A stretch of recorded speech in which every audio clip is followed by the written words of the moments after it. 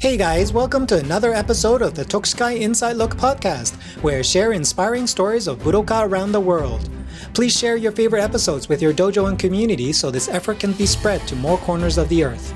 This episode is brought to you by our amazing patrons over at Patreon. By donating as little as a cup of coffee to a bowl of ramen, they've directly made this podcast possible. If you're enjoying this work and can spare a small tip each month, it would mean a lot to me. I'll also be sharing the occasional behind-the-scenes clips and side initiatives that build on this podcast. You can find it at www.patreon.com/Tokuskai Canada. Thanks in advance for your support. And now, on to the interview. Okay, so this session we wanted to talk about control and calibration. I always mix up if it's calibration and control or control and calibration. It's not order sensitive. It's like command and conquer. We can swap those around. Yeah. Okay, cool. So let's just talk about the beginning. Like, how did you start coming up with something like this? Okay, so I was for a couple of months now, knowing that we were going to have this meeting, I've been trying to think about how did it come about really, and there's so many kind of motivations that caused it. I guess the earliest one was when Iaido Sensei would have seminars in Europe. Quite often there'll be a schedule like, having the examination on the last day around lunchtime. And then in the afternoon, people would sort of start drifting off home because a lot of people had to travel a long distance. So in the last 2 hours or so of the seminar, there'd be only maybe half the people there. And we'd already been through all of the Zenken-Ren stuff by this point ad nauseum. And we'd done some Koryu. And now there was just like this bunch of stay-hards who were left. And this was when actually most of the really interesting instruction came, because Sensei would look at a particular part of Seitei, for example, and then he would sort of get a volunteer out and say, okay, show me what you're doing here. And then he would explain why we do things a certain way, not just why we're instructed to do it a certain way in EI, but why as humans we actually do certain movements quite naturally. And he would point out how Seitei, or Iaido in general, is kind of structured around the way that humans work and how the body works, and then how we have to adapt our movements to kind of echo this message that's coming through in Seitei so that you don't end up doing unnatural movements. So this was really interesting stuff. I'll give you an example. Sensei asked us, why do we do Saibiki when we do Nukitsuke? And, all the sort of normal answers come out saying, you get balance of left and right. He said, yeah, all these are good. These are all good. And then he had somebody he would sit in front of somebody who was going to do Mai. And he would say, okay, so go into the Nukitsuke position. So let's say you contact here. Now, you can quite easily cut from your left to your right. So this way is quite strong. You can push across. But for me, I can dodge back quite easily. As soon as I see the Kisakis coming in from the side, it's not a problem for me to dodge away. So this isn't a particularly reliable strategy for the person who's doing the Kitsuke. So he said, well, what we should be doing in Seitei really, because there is this instruction to do Saibiki, is making the Kisaki enter here, but aim towards the rear, the left side back of the head. So the Kisaki's, if you look at the Kisaki from above, it's not only traveling sideways, but it's also going forwards. And he would then get the person to try to make it, after being fully extended, to reach the temple in the first instance. He would say, now try to make the Kisaki go to the back of the head. And as soon as they do that, they end up having to do Saibiki and sort of rotating their upper body slightly to 45 degrees. Saibiki comes naturally. And he said that there you are. That's why Saibiki doesn't just mean taking the sire off the sword or achieving Sayonara, but you actually need it to make sure that you have a forward velocity when you're doing Nukitsuke. So this was kind of mana from the gods, really. And there was loads of little lessons like this. And I thought it'd be really great if this could be incorporated into slightly more formal Iaido instruction rather than just reading from the manual. So years later, I'm finding myself teaching in Poland and teaching in the Czech Republic. So I'm going to Poland like 5 times a year to teach Iaido and Jodo. And most of the guys there are young, smart, athletic, train hard, and they're enthusiastic. So after a few years of kind of reading the manual to them, you kind of run out of things to teach. And this happened surprisingly fast, really, once I was allowed to just kind of let rip. And we couldn't really do much choreo because there was a mixed group of ryuha there. We kind of got through all the seisei stuff, and I was turning up again 2 months after the previous seminar, and I was like, what am I going to teach? I mean, we could just train, but then that's a lot of, people have traveled for more hours than I have to get there. To drive from North Poland to South Poland, it's like 5 or 6 hours. So it's not really fair just to sort of call people together and just train together. That's not really an experience. So I was starting to get a bit stumped about what I should do to progress them. The Polish squad are pretty good, actually, and most of the guys who were coming to the seminars were from the Polish national squad. They've been winning the European Championships a few times up to now, not through any primary influence from me, but because they train hard. They've got people like Moriyama Sensei going there. They had Jock Sensei going there for a few years. Vic Cook Sensei was going there. So there's lots of input from other high grades. And, everything that I could tell them, they'd heard all this before years ago, and they'd been training it to a really high degree. And then I suppose I turned a corner at some point at a Czech seminar I can't remember the second name of this place, where there was 50 people there. And again, some of them were pretty good. There was some beginners there as well. And there was also some high grades who wanted to come along and have their Iaido progressed a little bit, not just turn up to do training. So I remembered that Iaido Sensei has said to all of his high grades a few years previously that if you're 7th Dan in Europe now, you may not be the level of an 8th Dan, but you basically have the responsibilities of an 8th Dan, because there's nobody higher than you in Europe. You have got to now develop the next generation. That's the raison d'etre for having an 8th Dan, is to get the next generation ready and the next generation after that, and prep your next generation to get them to start generating the next generation. So you've got to start this cascade pretty early. Stop focusing on yourself, guys, and think about everybody else that's coming underneath you. And also, don't hold back anything. If you teach everything that you know to somebody, you don't lose anything. You're not giving everything away so that you've got nothing. You're just giving all you've got to somebody. And maybe try to help your students to not fall down the same pitfalls that you fell down. If you spent years doing something wrong and then finally you got it right, don't make your students do the same thing. That's stupid. That makes Iaido go backwards, because there's always more things to do wrong than there is to do right. So stop people from doing the stupid stuff you guys did and get them moving forwards. So this reminded me that what we have to try and do is develop our own skills so that we can grab the people who are junior to us and catapult them over us. Use all of our efforts as teachers and all of their efforts as students to fire them past us, to make them better than we were as quickly as we possibly can. So I started thinking about the fact that I had been working on stupid, trivial things for years, especially in my lead up to 6th Dan. So I was guilty of kind of doing repetitious throcking, just repeating things ad nauseum and still not getting it right, thinking that if I just repeated it enough times, it would just get better. And it doesn't. You end up with RSI and tendonitis instead. So I thought about how people learn to dance, how they learn to drive, how they learn to cook, and how to learn any kind of physical skill, which requires a little bit of mental input as well.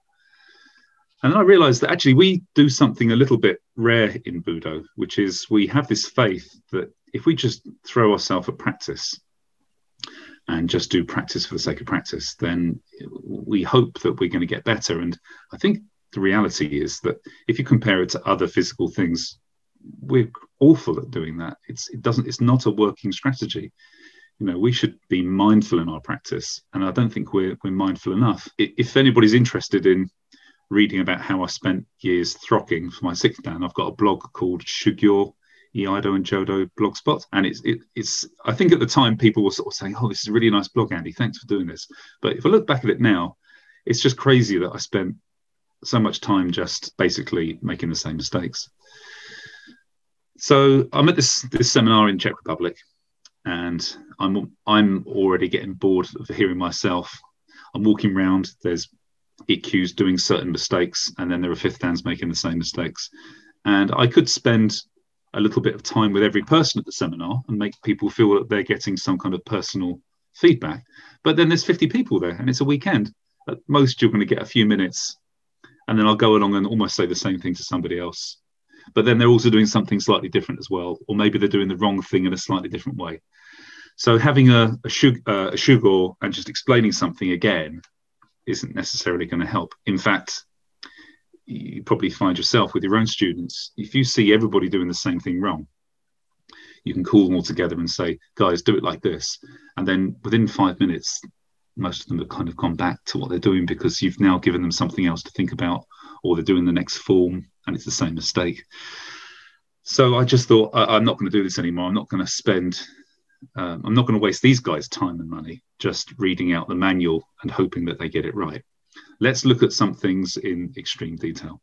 So the technique that I picked on, the first dipping of the toe into the water of control and calibration, or calibration and control, was on Morotazuki. So I noticed that when everybody did the initial draw, the initial Nukiuchi, that there was a range of problems. Some people didn't have much power. Some people were lunging their body forwards. Some people had the tip bouncing at the end. And I thought, well, there must be this ideal way of doing this. So why don't we just find the best way, the proper way of doing this, and just do it slowly, understand it, and just practice it like this. And don't put power into it. Don't turn it into a fight. Turn it into a simple physical action. And then I'm just going to sort of step out from the whole CNC thing for a second. The sort of prelude to CNC is that things like fighting spirit and seme and zanshin and kasoteki all kind of detract from your ability to physically do something correctly. Now, I'm not saying these things aren't important, because of course they're important. All the fighty aspect of EI is what brings people to EI. They don't do Iaido to just learn a set of balletic shapes. They do it so they can kind of think about how to fight with a sword. But the problem is that all of majority of the exams are passed and failed on people's technical ability. And most people actually don't have too much of a problem visualizing, putting a bit of feistiness into their technique, doing correct metsuke, slowing down during zanshin. These are easy bits. These are bits that you could teach somebody to do in a few months. It's all the hard technical stuff that people kind of spend their lives on. So the first thing to kind of get rid of is any pressure on yourself to do it fast, and to instead just promise yourself that you're going to work on just the technique. And all the speed stuff can come later. Just like every physical skill that you learn. So when you learn to drive, you don't get in the car and the instructor doesn't say to you, okay, we need to drive at 30 miles an hour and you need to steer properly and change gears properly. Go. You don't do this. You start off driving at snail's pace and you learn all these kind of techniques, how to change gears, how to operate the clutch and the gas so that you don't crash the car. So why not do that with EI and start off with that premise? And then once you pass your test, you can then put your arm on the window and drive one-handed, or steer with your knees at 80 miles an hour while drinking coffee and using your mobile phone. I've also found it interesting that, like, when a sensei looks at you and says, you don't look like you have an opponent, the way to fix it is usually not like do it faster or make your eyes look like you have an opponent more. It is some kind of physical, technical thing that you're missing. Right. Right. Exactly. Yeah. Yeah. And I think the kind of fringe habits, like not having enough control at the end, not being able to generate power, all contribute to that image as to whether or not there is a kasoteki. If your sword's kind of flopping around everywhere and your body's flopping around, then you can quite easily say, you don't look like you're fighting, you look like you're having a fight with yourself. So back to Czech Republic, back to Morotazuki. We did a series of kind of position checks. So I said to everybody, right, first, everybody grab your sword with two hands. So you're about to draw, and draw until you can get your wrist and your forearm correctly aligned under the hasuji. So they're underneath the mune, basically. So the cutting line of the sword should bisect through your arm, just as it should do at the end of a draw or the end of a cut. You know, it doesn't have to go across it or along it perfectly, but it needs to kind of more or less bisect your arm. Otherwise, you're kind of cutting. I don't have many props, I'm afraid. Just grab a ruler.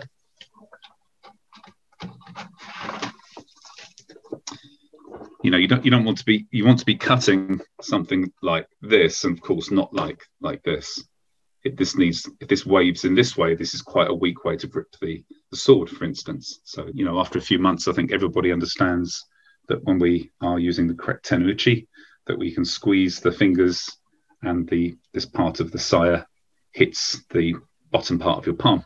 So you get a lot of stability and a lot of feeling that you've got power during the cut. If you've got stability, then your muscles will dare to use more power because you know that it's not going to injure you by doing the cut. So anyway, I said to everybody, like, draw until your everything is aligned. Okay, and then max out your sayabiki. And then from here, this is all the complicated movements finished. From here, you should now be able to just extend the sword into the cut. Being careful not to cut through your saya, of course. So you don't need to squeeze. You just need to make sure that all of your fingers are on the tsuka, including your pinky. And you just need to make sure that the hasuji is aligned properly so that you do cut the correct angle from Rotazuki. And your wrist is all correct. So from here, it should just be an extension. We did this, and I wouldn't say exactly by magic. It did take maybe 15 minutes. Everybody was doing this draw in Rotazuki just many times better than they were doing before. And they didn't actually have to think about anything else, really. Everything else sort of clicked into place. So by having all the hands properly gripping and aligned, the kisaki nicely went up and over and made a nice large nukiuchi. I didn't hear any as the kisaki came out of the saya. Everybody was already coordinating the important bits the first. There's a few more bits to this, which I won't go into too much detail, but of course there was things like getting the sayabiki moving early, getting the rotations set early so that you could get the hasuji aligned in the grip easily. And this just eliminated a whole raft of problems, like people drawing with the hasuji almost vertical and nearly chopping their left ear off. If you hear it whistling past your left ear, this is a danger sign that you may be less one ear when you use a shinken. So this was the start of calibration and control. And it was really about both of those things. It was about saying, you have to get into this position first before you even think about extending into the cut. If you try and push this out with the sword being held in your hand like this and try and change the grip while the sword is already flying through the air, you're not going to get that lovely whistle that you want from the sword. You're not going to feel like you're gripping correctly. You're not going to have stability at the end of the cut. It's all going to be a kind of a mess. So it was a spontaneous kind of thing. You were looking around and you said, hey, let's try this other thing. And then as you built that up, you remembered it when you went back to London or something and started writing this down? Or yeah. Thinking about it more. Yeah. No, I just started thinking about it more, and I realised that I'd done little bits of this with the Polish guys, and also within my dojo, and also on the Shugyo blog, you can see a few attempts of trying to kind of do this calibration. In fact, I'm just going to send you something now. Actually, shall I share my screen? Is that the easiest thing to do? Yeah, let me give you access. Great, thank you. Okay, it should be working now. Great. Just get the thingy up. Right, there we go. Share screen. Okay, and it's this animated. Oh, I think I've seen this. Yeah, this was on the Shugyo blog. It must have been a couple of years ago now. It was. I think the article was called "How to Do All the Different Ways to Do Kesagiri Badly." This is Ollie Jarvis from my dojo. He's not by any means a bad practitioner. He's extremely talented. He trains very, very hard. But what he's doing here is pretty much what most of us do, including myself, until I became aware that this was happening. And the meaning of this is that this kind of shark's fin shape that the kisaki makes is what most people do. Now, if you're going to decide in Seite Iai that the opponent doesn't move in kesagiri, that the first cut is supposed to be against the same positioned opponent as the second cut, then something's wrong, because if the position of the opponent is determined by the first upper draw, as it is here, then the second cut's either hitting him with the ska or just not really doing anything. Maybe your hands kind of go into the gouge that you've made with the uppercut. So it was an exercise of looking at all of the contributing factors to not having the upper draw and the descending cut running almost on the same line. Doesn't have to be perfect, but the wider this sort of shark's fin shape is, the more it requires your opponent to be displaced between the first and the second cut. Mm-hmm. So the little marks that you can see on the floor is one of the contributing factors, which is if the back foot shifts a bit, then this entire movement will be added to the displacement. So the more okuriashi you do, the more your opponent needs to be displaced. The second contributing factor, it's a little bit difficult to see on the animated GIF. Maybe I can show you in a series of shots instead. Give me a second. I'll just close that. Did you draw that yourself, or was it? Yeah, it wasn't as. I just did this using PowerPoint and just converting the video into individual slides. I think using VLC, and then making the slides into a GIF using an online tool. Here we go. We can look. Oh, no, that's not the right one. Sorry. Oh, there we go. So you can see how here, this is all fine. This is a perfect position, really. The right hand about shoulder height. No need to duck forwards or anything. No need to push the sword down. But what all of us do is the moment we get Saibonare, we start to pull the right hand up too early. Mm-hmm. And we're using Tenouchi to get the Kisaki moving, but it's too late. The right hand is already raising. And now the Kisaki is elevating too quickly in front of you. And it doesn't have that forward velocity that it needs. So it makes quite a shallow cut going up. And then when you get two hands on the sword, you then have the ability to do a good quality cut. And then the Kisaki gets cast forwards and you end up in this funny, wide shark's fin.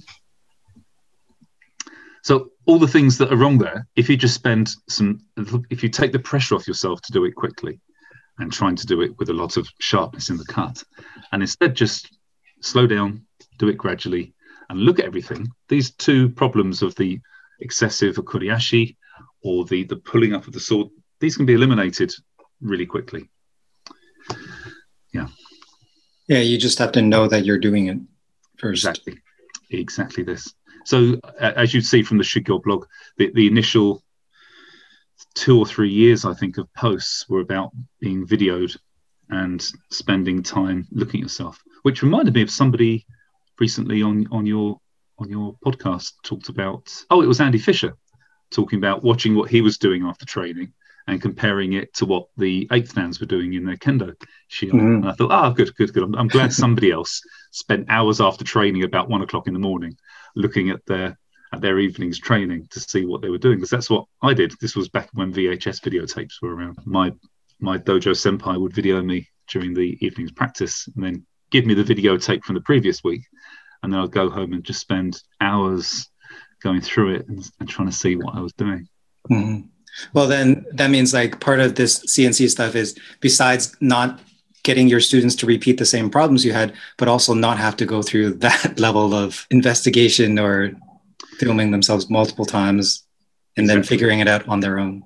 Too much. Yeah. I think a little bit of examining yourself and trying to do fault finding and then researching how to get rid of these points. That is useful to a certain degree, but there's only a finite amount of time that you can dedicate to Iai and Jodo and other Buddha. And if you can, doing a little bit of that development's useful, but it gets boring pretty quickly, and you want somebody to kind of say, this is why this is happening. And I went through it myself, so this is what you should do to get rid of it. Well, it seems like the ultimate goal is that you're aware of everything yourself, because the only reason you're filming is because you're not aware of it, so you need to see it. So that's already an extra step.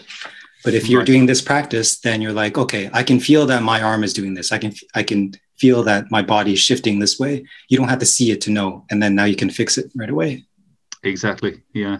It's really about being aware of what you're doing and then sort of thinking about why that's happening. And I'm pretty sure 95% of the general problems we have in EI, for example, are not made by the fact that we're trying to do it too quickly, but certainly this pressure to do things fast and with seme and power and pressure, it all takes our attention off of it, which brings us on to control theory, I think. Yeah, so there's all this, we talk about like how it's starting to coalesce in your head, and now it's becoming a system. How did that happen? So I am an engineer, and I spent quite a few years working on automatic control systems. I'm not a control engineer, so it's not my speciality, but I know a little bit about it. And what I found most interesting was something out of what's called system dynamics, which is PID control and closed loop control. So I won't talk too much about it because it's not that interesting. It's just important to realize that we have it. So closed loop control and open loop control are basically mean either a control system which is based on feedback, or a control system which is just based on an initial evaluation and aiming. So, for example, if you fire an arrow in archery or something, to a certain degree, especially to the beginner, you're aiming first, and then you fire and you hope that you hit the target.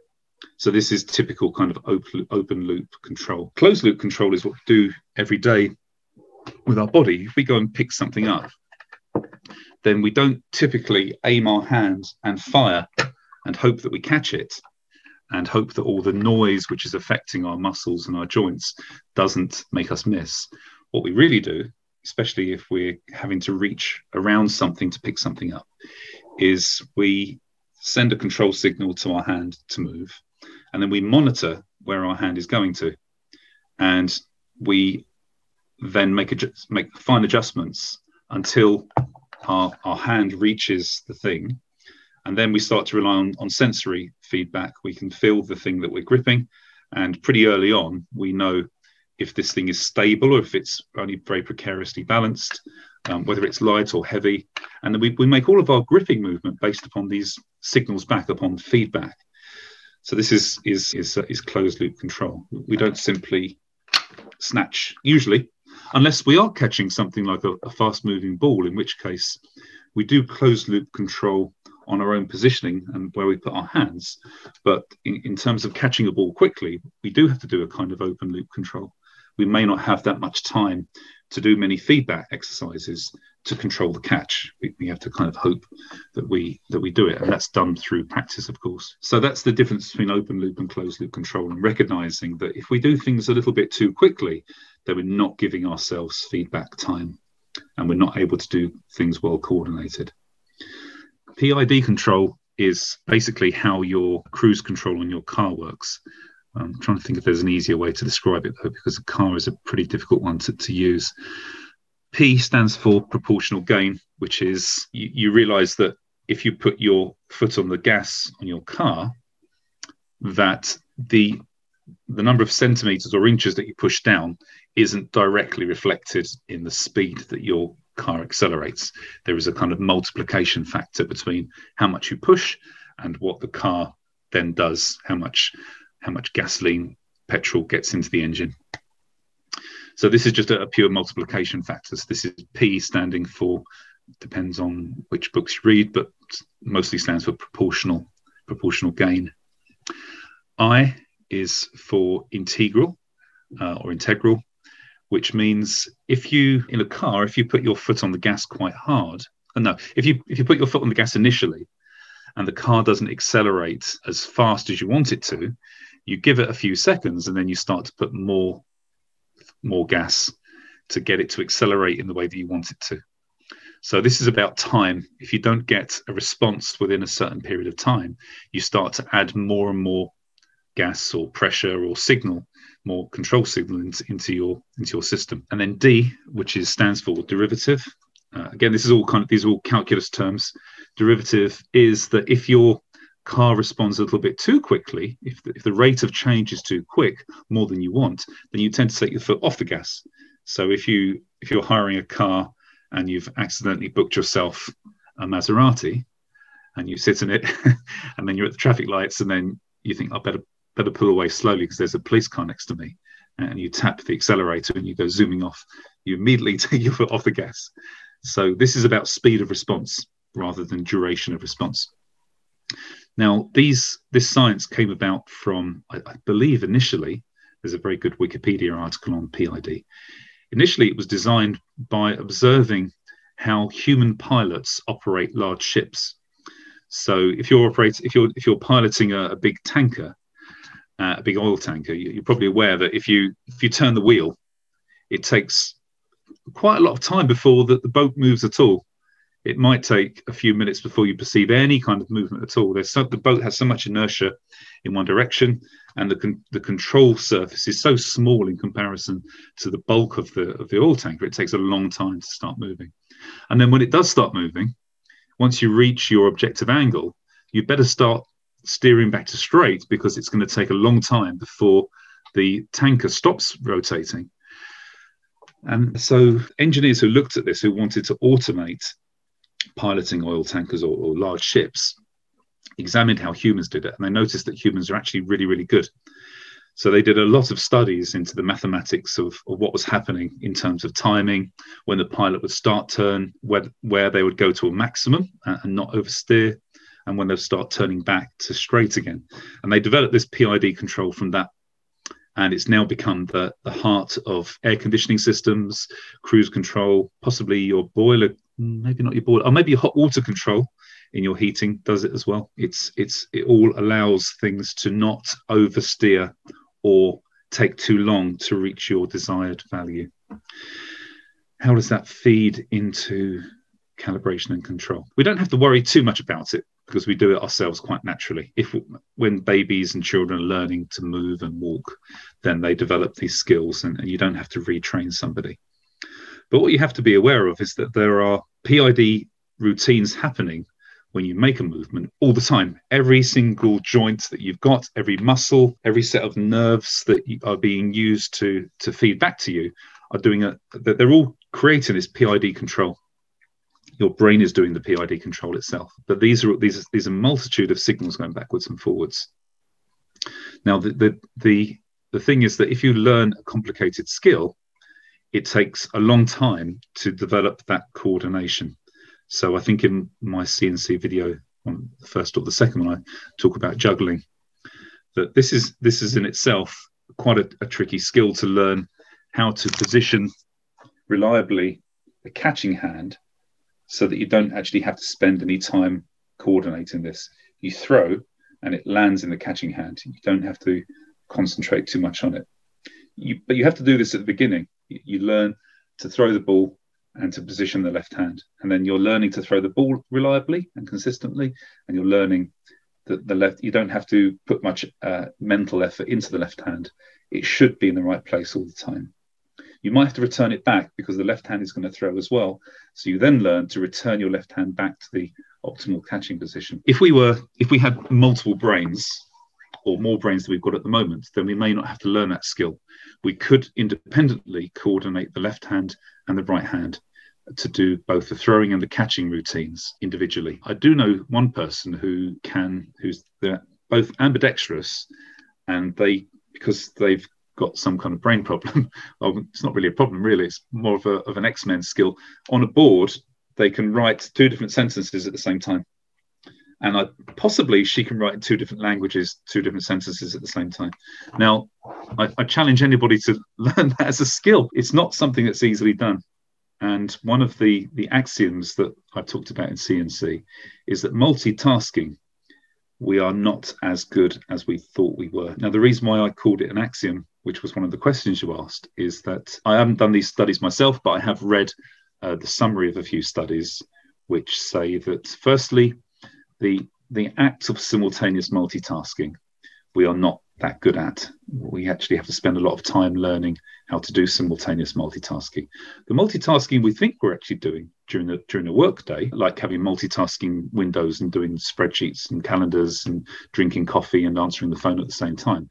These are not actually, they're a kind of multitasking. What you're actually doing is task switching.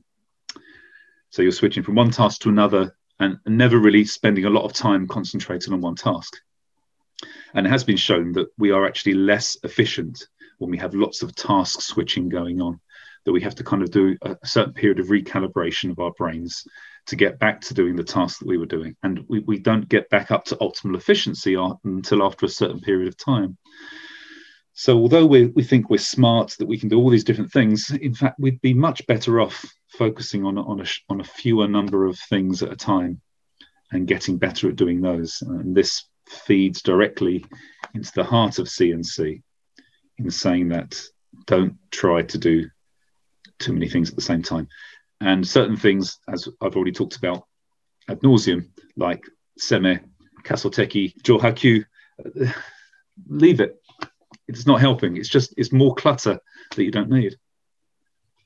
So just quickly, let's try to wrap up around like a bow around these different theories that you mentioned, like systems dynamics, control theory, PID, and then this multitasking thing.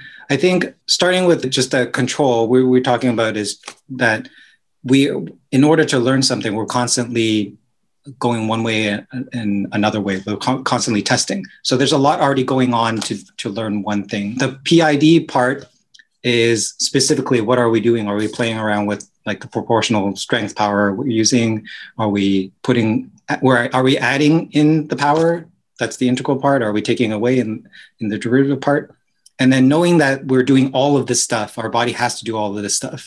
Let's not focus on too many of these things because we'll quickly get overwhelmed or we'll just skip over. We won't get to the level granularity of these control, I don't know, nudges that we're doing to our bodies to figure things out.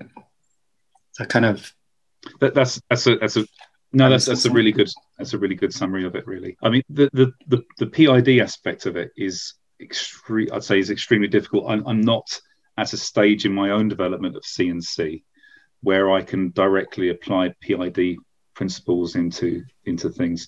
The thing which I thought it would be useful for first, it still needs a lot of research on my side, really, which is when you're doing kiriroshi, where to put the power into.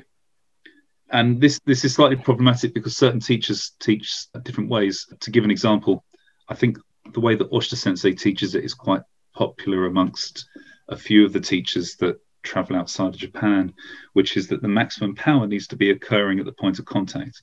So this movement from furikaburi to the point of contact can be relatively soft, and then there should be a sharp descent during the cutting part. I'm going to be completely honest and say that Iaido Sensei has almost the opposite opinion to this, which is that the important thing is to get your sword on the opponent quickly. And by that point, it's traveling at maximum speed anyway. You don't need to put much effort into getting the sword to cut once it's moving fast. So as far as he's concerned, you should be developing maximum power from the point of furikaburi to the point of contact. Now, I'm not going to say which one is right or wrong. This is purely a philosophical point, and I wouldn't say that you should do anything except follow your teacher's philosophy on this. But there is a PID idea behind how to get the power to appear where you want it to appear, and not spend time laboring up to the point of power, but actually getting some reasonable acceleration going so that you can get some speed, but then you're not using up all of your power too early so that you end up kind of in this locked position here at the point of contact. Well, I'm also thinking like that you can take that internally too, because we say we have to use power from the hara. So there's a lot of things in between your hara and your fingertips. There's like your chest muscles, your arm, your shoulder, all that stuff. And it seems like that transference of power, there is going to be some kind of signal that goes from one direction. And then when you have to take it away, you have to, like, how does that even work? Yeah, and there's also almost certainly going to be a slight delay that you need to account for if you want things to move at the right time and in the right critical sequence, which if we've got time we could talk about, but let me answer it. Anything that you want to ask, Patrick? I know, I think that kind of wraps up like this, how it was formed because of... Sorry, my answer went off. Sorry, beg your pardon. Yeah, so you already had some kind of intuitive sense of a way to practice. And then you kind of applied this professional knowledge you have in engineering to try to figure out what is it that you're thinking of it that allows you to put it into a package.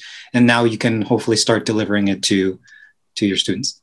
Yeah, although it's vastly underdeveloped at the moment. It's really work in practice, which is why I haven't done that many videos on it. Well, I think that the concept you brought up that Iaido Sensei said is just give all that you have right now.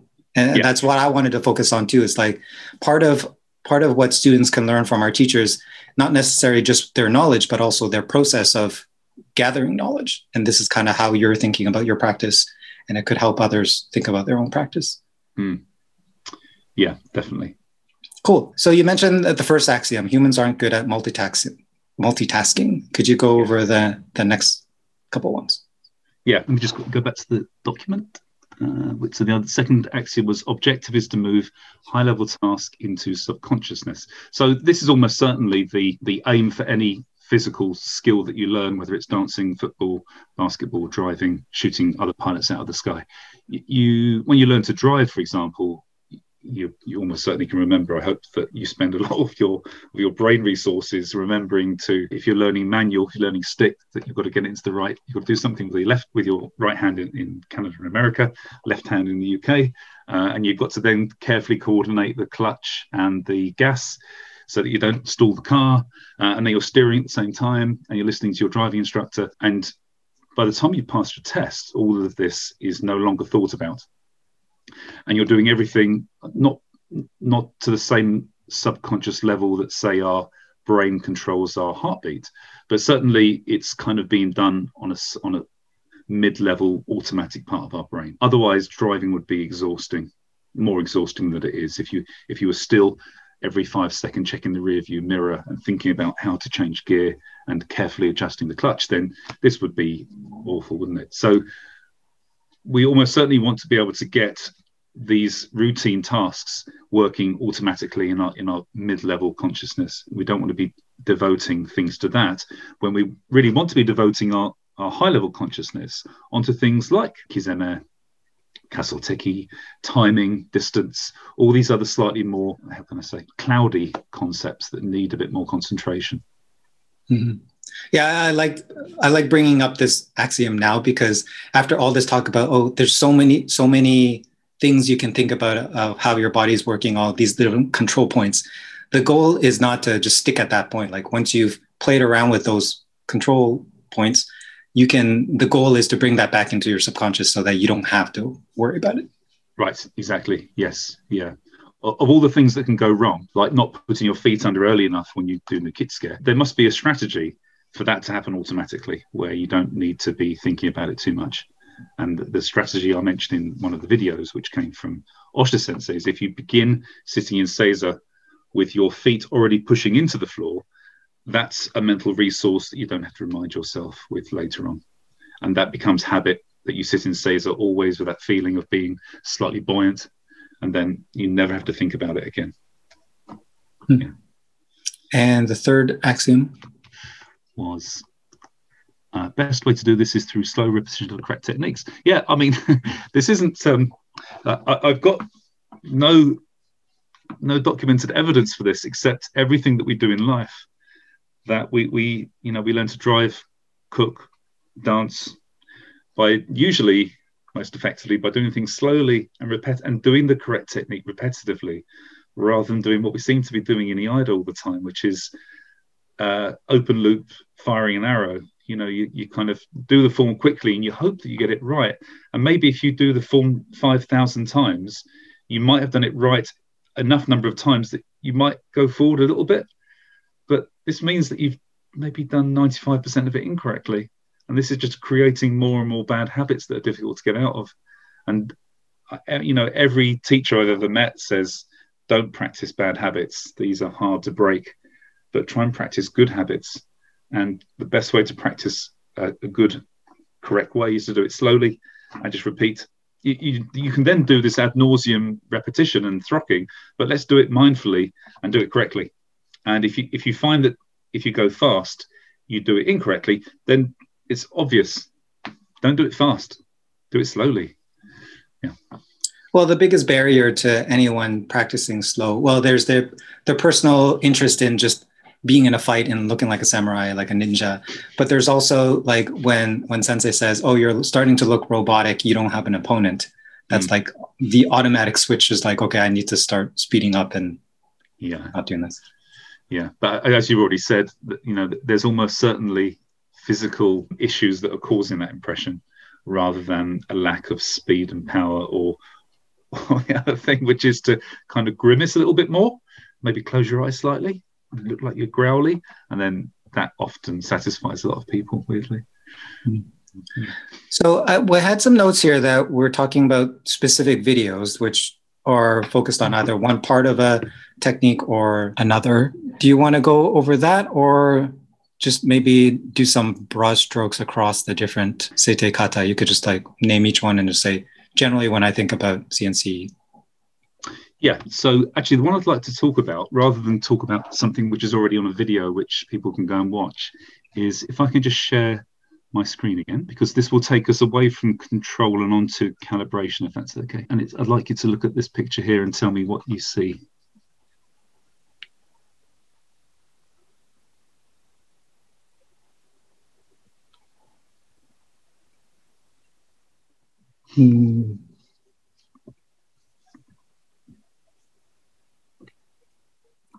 Well, if it's the angle of the camera, one person's hand seems to be higher than the other. So parallax error almost certainly is having an effect on. So this in white, this is Jesper Waldestal from Sweden, who's a very good friend of mine, and in black is Łukasz Mahura, who you've had on your program already, who's also a very good friend of mine.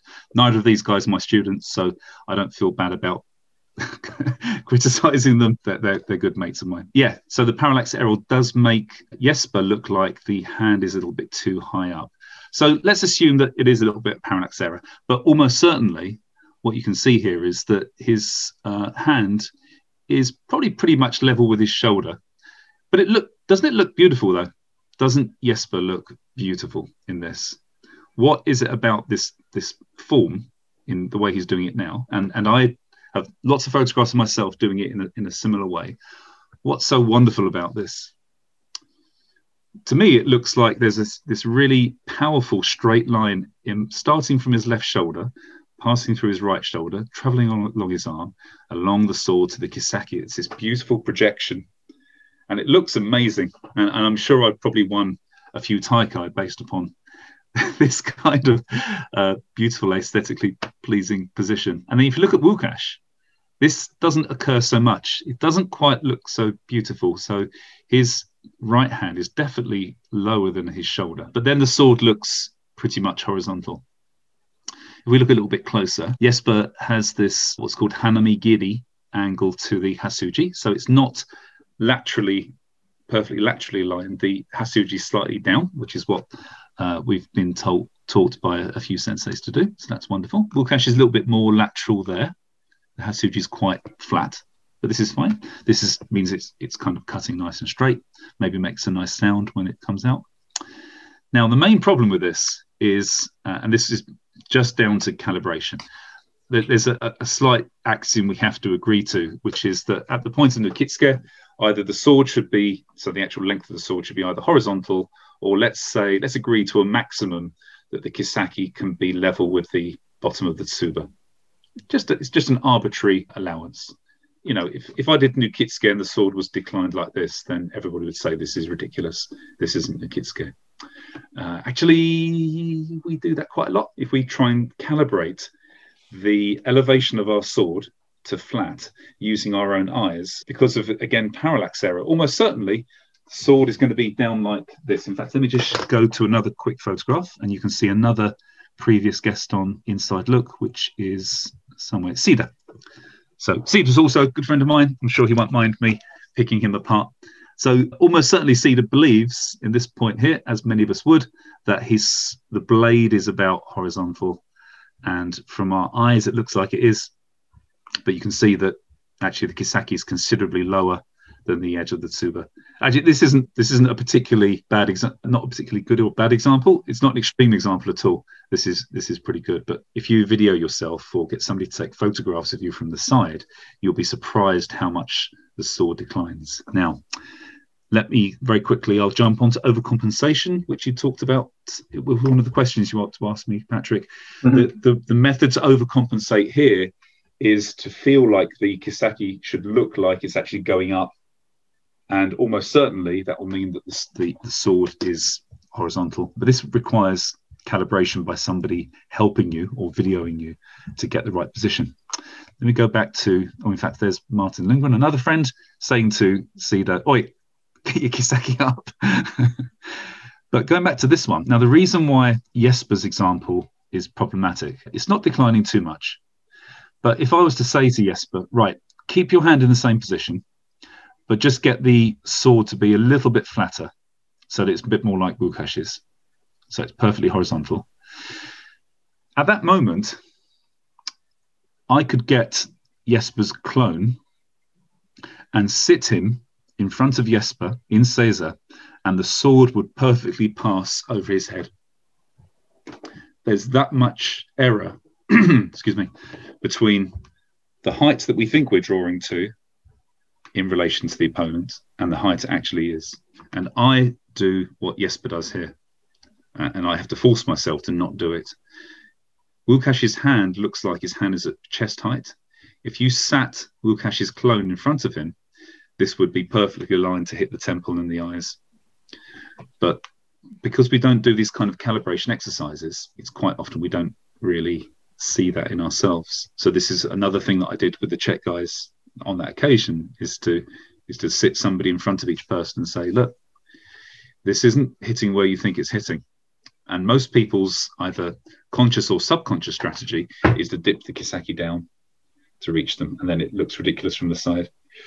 But the right strategy is not to draw the sword up towards your imaginary opponent's face, because you'll almost certainly create parallax error yourself, but to draw the sword to your chest. Create a datum, calibrate a datum, a standard position that your hand has to go to, and always draw to that position if you're doing a cut to the eyes. And if you're doing a cut to the door, which we sometimes do in Koryu, then again, create another datum yourself. Don't just do it based upon your own visual judgment. So in this case, is control like more of the macro movements and calibration the micro movements? Or is it a different? I think it's more to do with the calibration being part of the finished shape and position. So the static positions we make, are they correct? Yeah, and just using a few strategies to kind of make sure that that's happening. The control bit is almost certainly the system dynamics, meaning it's something which is moving. So it's how we move ourselves into these positions. Mm-hmm. Yeah. Okay. So you mentioned one thing would be you sit the opponent in front of them, and then what do you think he should be feeling inside his body that's making the adjustments? Is it like, in this case, is it something in the fingers and the tenouchi and the hand and the wrist and the shoulders? Do you mean the adjustment of the height of the sword and the height of the hand?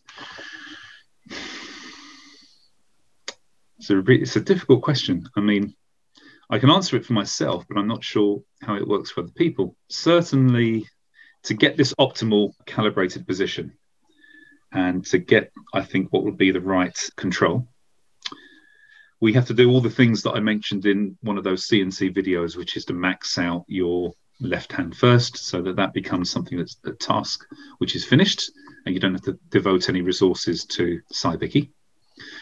And also getting the rotation in at the right time, not too late, because that then becomes another stress on your system control. So don't leave it until the kisaki before you rotate, because your sword will stop. Or you'll be rotating the sword while it's moving through the air, which is obviously not good. And then hopefully, when all of these things are being achieved in terms of positioning and sequencing and timing, you then should sense that at the moment of Sayonara, the pinky of your right hand is very comfortably in the right position. It doesn't have to be gripping completely. You don't have to be holding like this. But at least the last pad of your pinky is located on the ha side of the tsuka. So the act of doing nukitsuke, the act of creating a nice sharp nukitsuke, is really just about yielding to the slight stress, the slight pressure you can feel in your small finger, and then going against it. And you'll find that the nukitsuke is made with less effort, with less feeling like you're overreaching. with less feeling of shock at the end.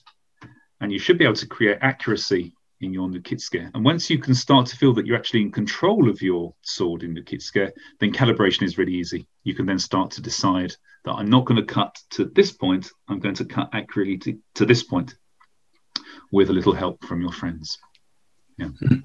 Okay.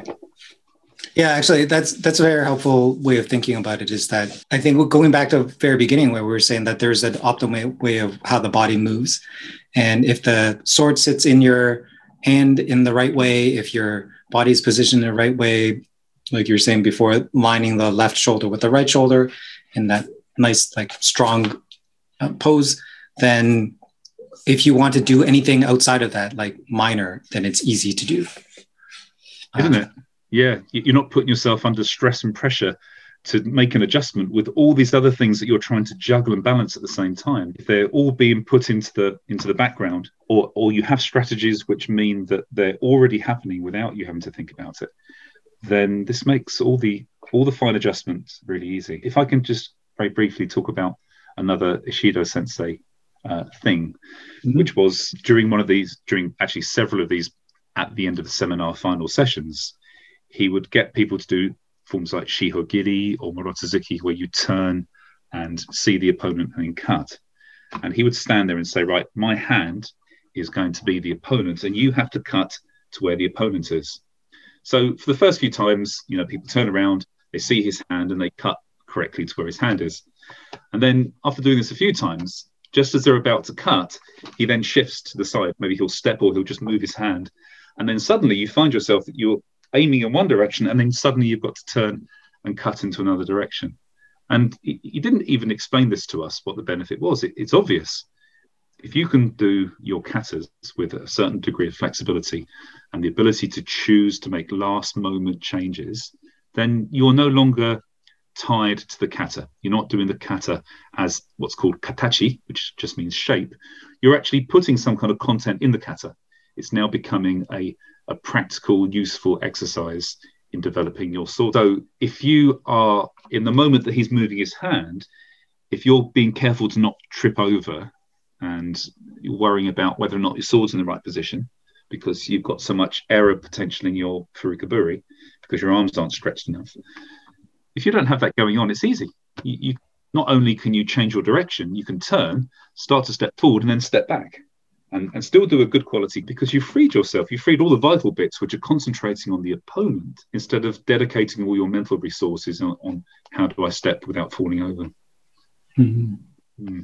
Yeah, that's actually giving me a good round picture of why you calling it control and calibration now, because it's really once you have a good control of your body and you know how you should be moving, and then that last bit and you mentioned this multiple times too. It's either your own practice, or this sensei says it this way, or this student does it this way, but that's right. This student does it another way, but that's right. This final calibration part is to give you all that flexibility in doing it these different ways. But it only looks good and only works if your human body is working right way, and that's universal to anyone.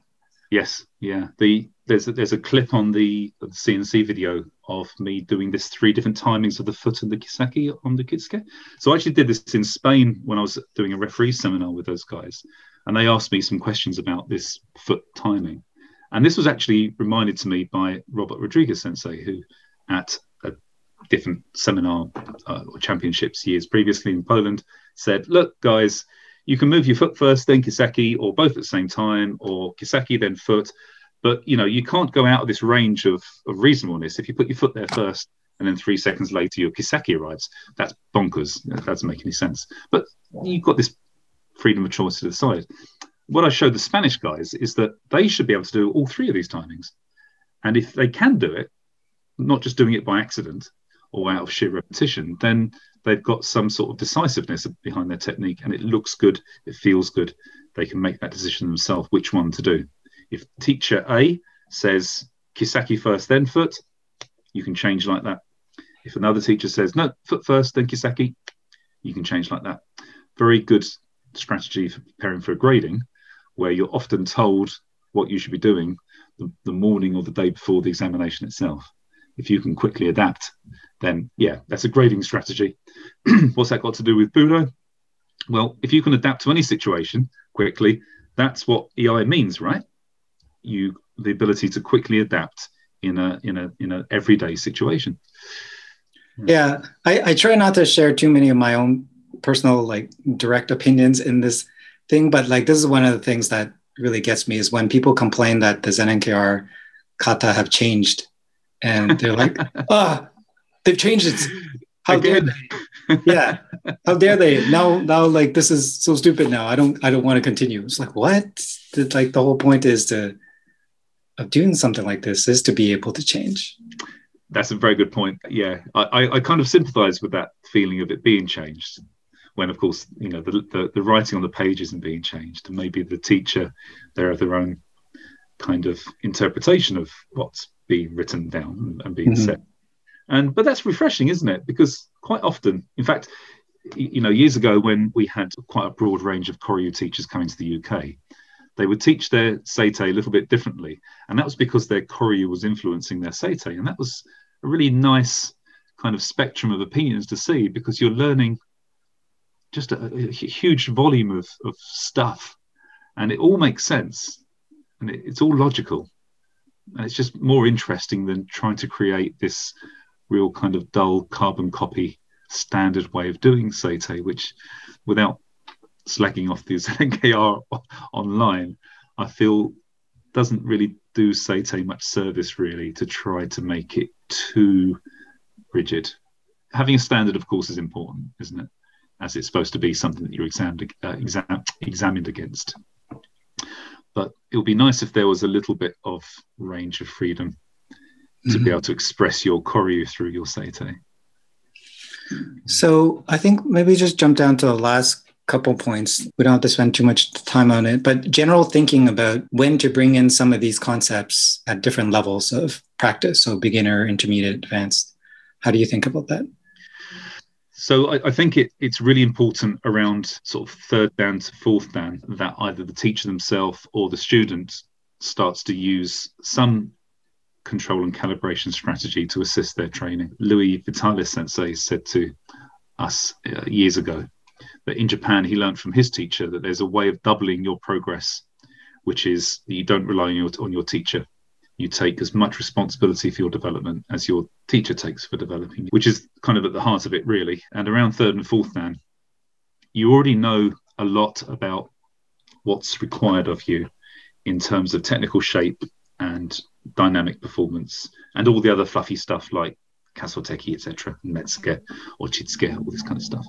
So you already know that quite a lot. And now you probably need to start thinking, how are you going to massively accelerate your technical ability, which mustn't have anything to do with just muscular development. That's important as well, to get fitter and stronger, but to just basically improve your technique, not through sheer repetition, because life is too short, man. And we all get older and less able to do it. So we better learn quickly how to optimize our practice. Mm-hmm. Yeah, and I find that that's the ultimate kind of paradox in this case, is that you have to go slow in order to learn fast. Yeah, exactly. I can't remember who wrote it.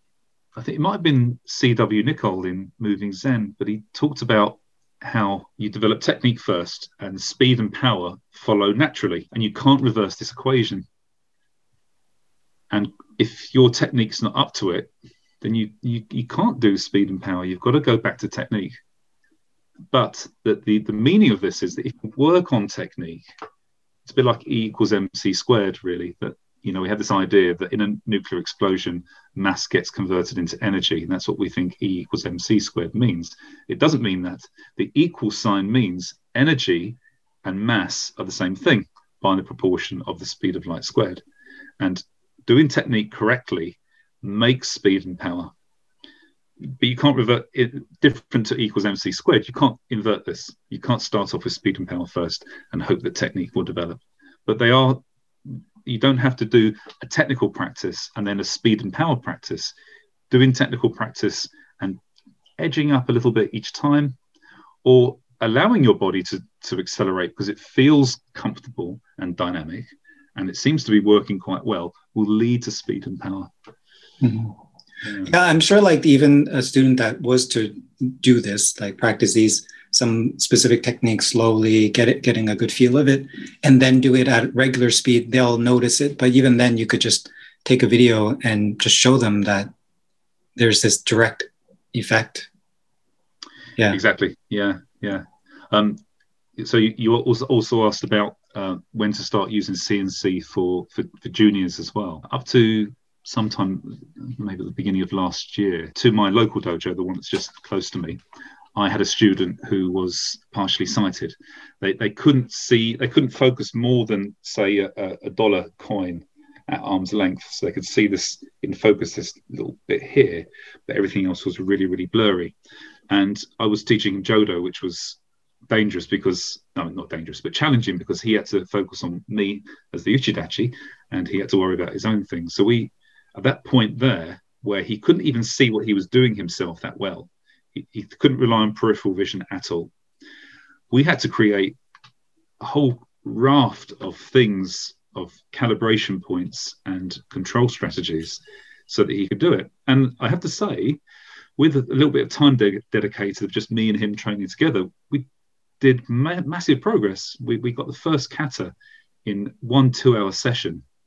I would say nailed. He could have passed, after he'd only been training like 3 or 4 months, he probably could have passed Nidan on that one kata, which I know isn't going to pass you Nidan, but it was up to Nidan level by that point. But it was very untraditional training, I'd have to say.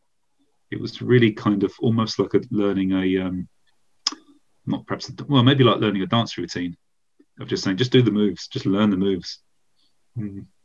Do you see this kind of changing the way you structure a dojo, or is it just another concept that you bring in? Like sometimes you'll say, well, let's try doing things with our eyes closed. Let's try doing something. Let's do more embu. Is this just something like part of a class that you would plug in, or is it a general philosophy of training?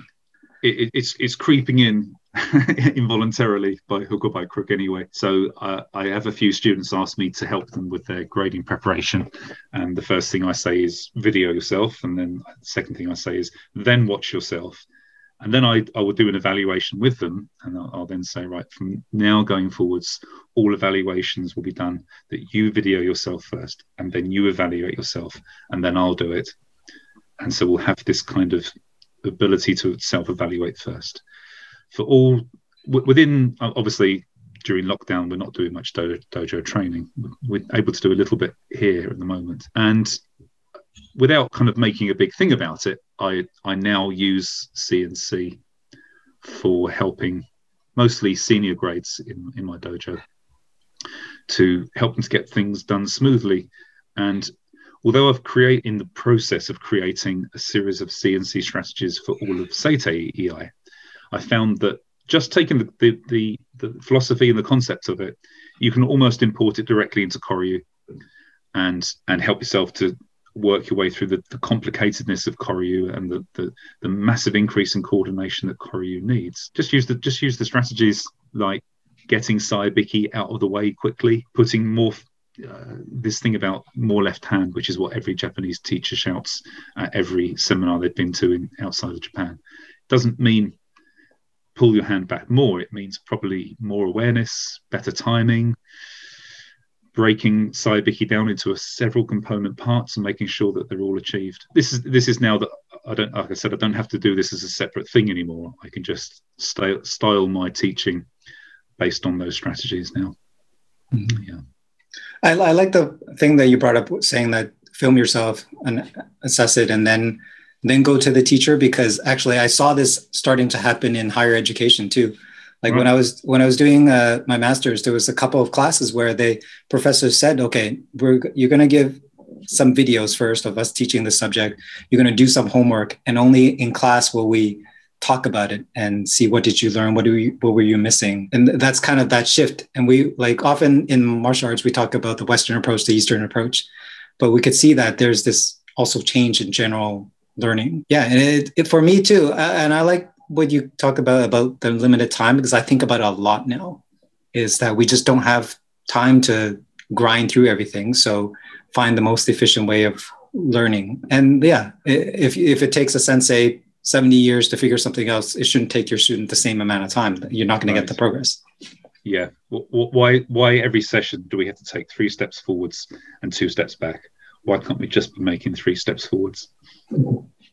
Okay. So just to wrap up this kind of initial talk about CNC, because I know you're going to continue evolving it as you think about it. What are some of these things that are kind of broadly in your mind in terms of this concept? Where do you want to take this? You've already done a couple of videos, one on like the Nikitsuke timing, one on the Shihogiri ski, Ukenagashi footwork. What's the next step? I want to try and document it as much as I can, really, because I think it's important to start writing now, because it's going to take forever to get it into a state where I think I'd now like people to read this. So I have started writing, and it's going to be difficult to do much more while we're in lockdown. I can do some stuff. I think I didn't run the videos so to kind of prove to people how smart I was. I wanted to get people to give me feedback, and I wanted to hear what people thought about it, because that will help me to develop the ongoing stages of CNC. I can do a certain amount of self-analysis outside in the garden, which is where I do most of my EI training at the moment. And it's been really useful, because I've been doing more training than I would normally do myself. And I don't have to kind of follow anybody's idea as to how fast I should do my kata.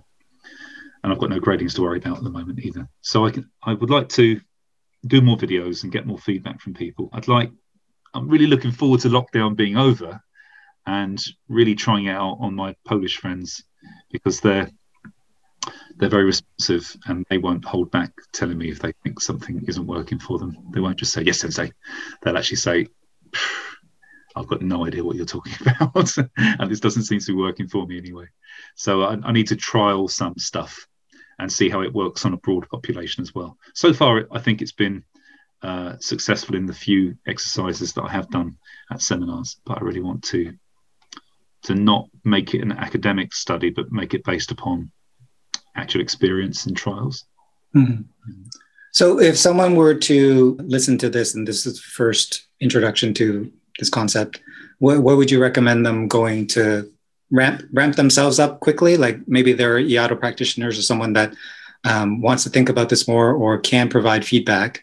So how would they first ramp themselves up to what this is about besides listening to this? And then what's the best way of giving feedback to you? Oh, good question. I think perhaps so I went back and looked at the CNC videos, and I found lots of things wrong with them. So watching the videos is probably a good step, bearing in mind that it's all still work in progress. Reading the Shugyo blog isn't a bad idea, not because it's written by me, but again, it's based upon experiences of being told things by other people. So it's just a way of documenting this. I mean, the 30-second elevator ride description of CNC is videoing yourself and basing your training on what you're actually doing, not on what you think you're doing. Cool. So on YouTube, they can search you, Andy Watson, Iaido, maybe adding that term. Shugo blog, again, Google Andy Watson, Iaido, Jodo, Shugyo, Shugyo. That's correct. Yes. Yeah, exactly. Cool. Yeah. And then feedback, just comment on the YouTube video or send you an email or something? Yeah, either find me on Facebook or comment on the YouTube video. I do get notifications when people comment. That would be really, really useful, guys listening. If you could do that and try it at home and tell me what works for you, that would be really good. Cool.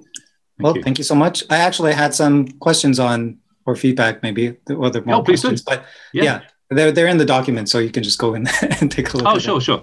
Yeah. But that's for later. To answer them now. Oh, okay. Yeah. No, I have to go. Sure. Yeah, me too. Yeah. Okay. Thanks for your time, Patrick. Cool. Yeah, thank you. See you tomorrow, maybe. Talk to you. Yeah, tomorrow. See Excellent. You then. Okay. Have a good weekend. Bye. Cheers. Bye.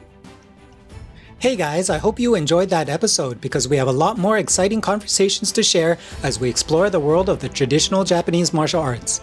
The Inside Look podcast is brought to you by our amazing patrons over at Patreon. If you are enjoying this work, please consider supporting me at patreon.com/Tokuskai Canada.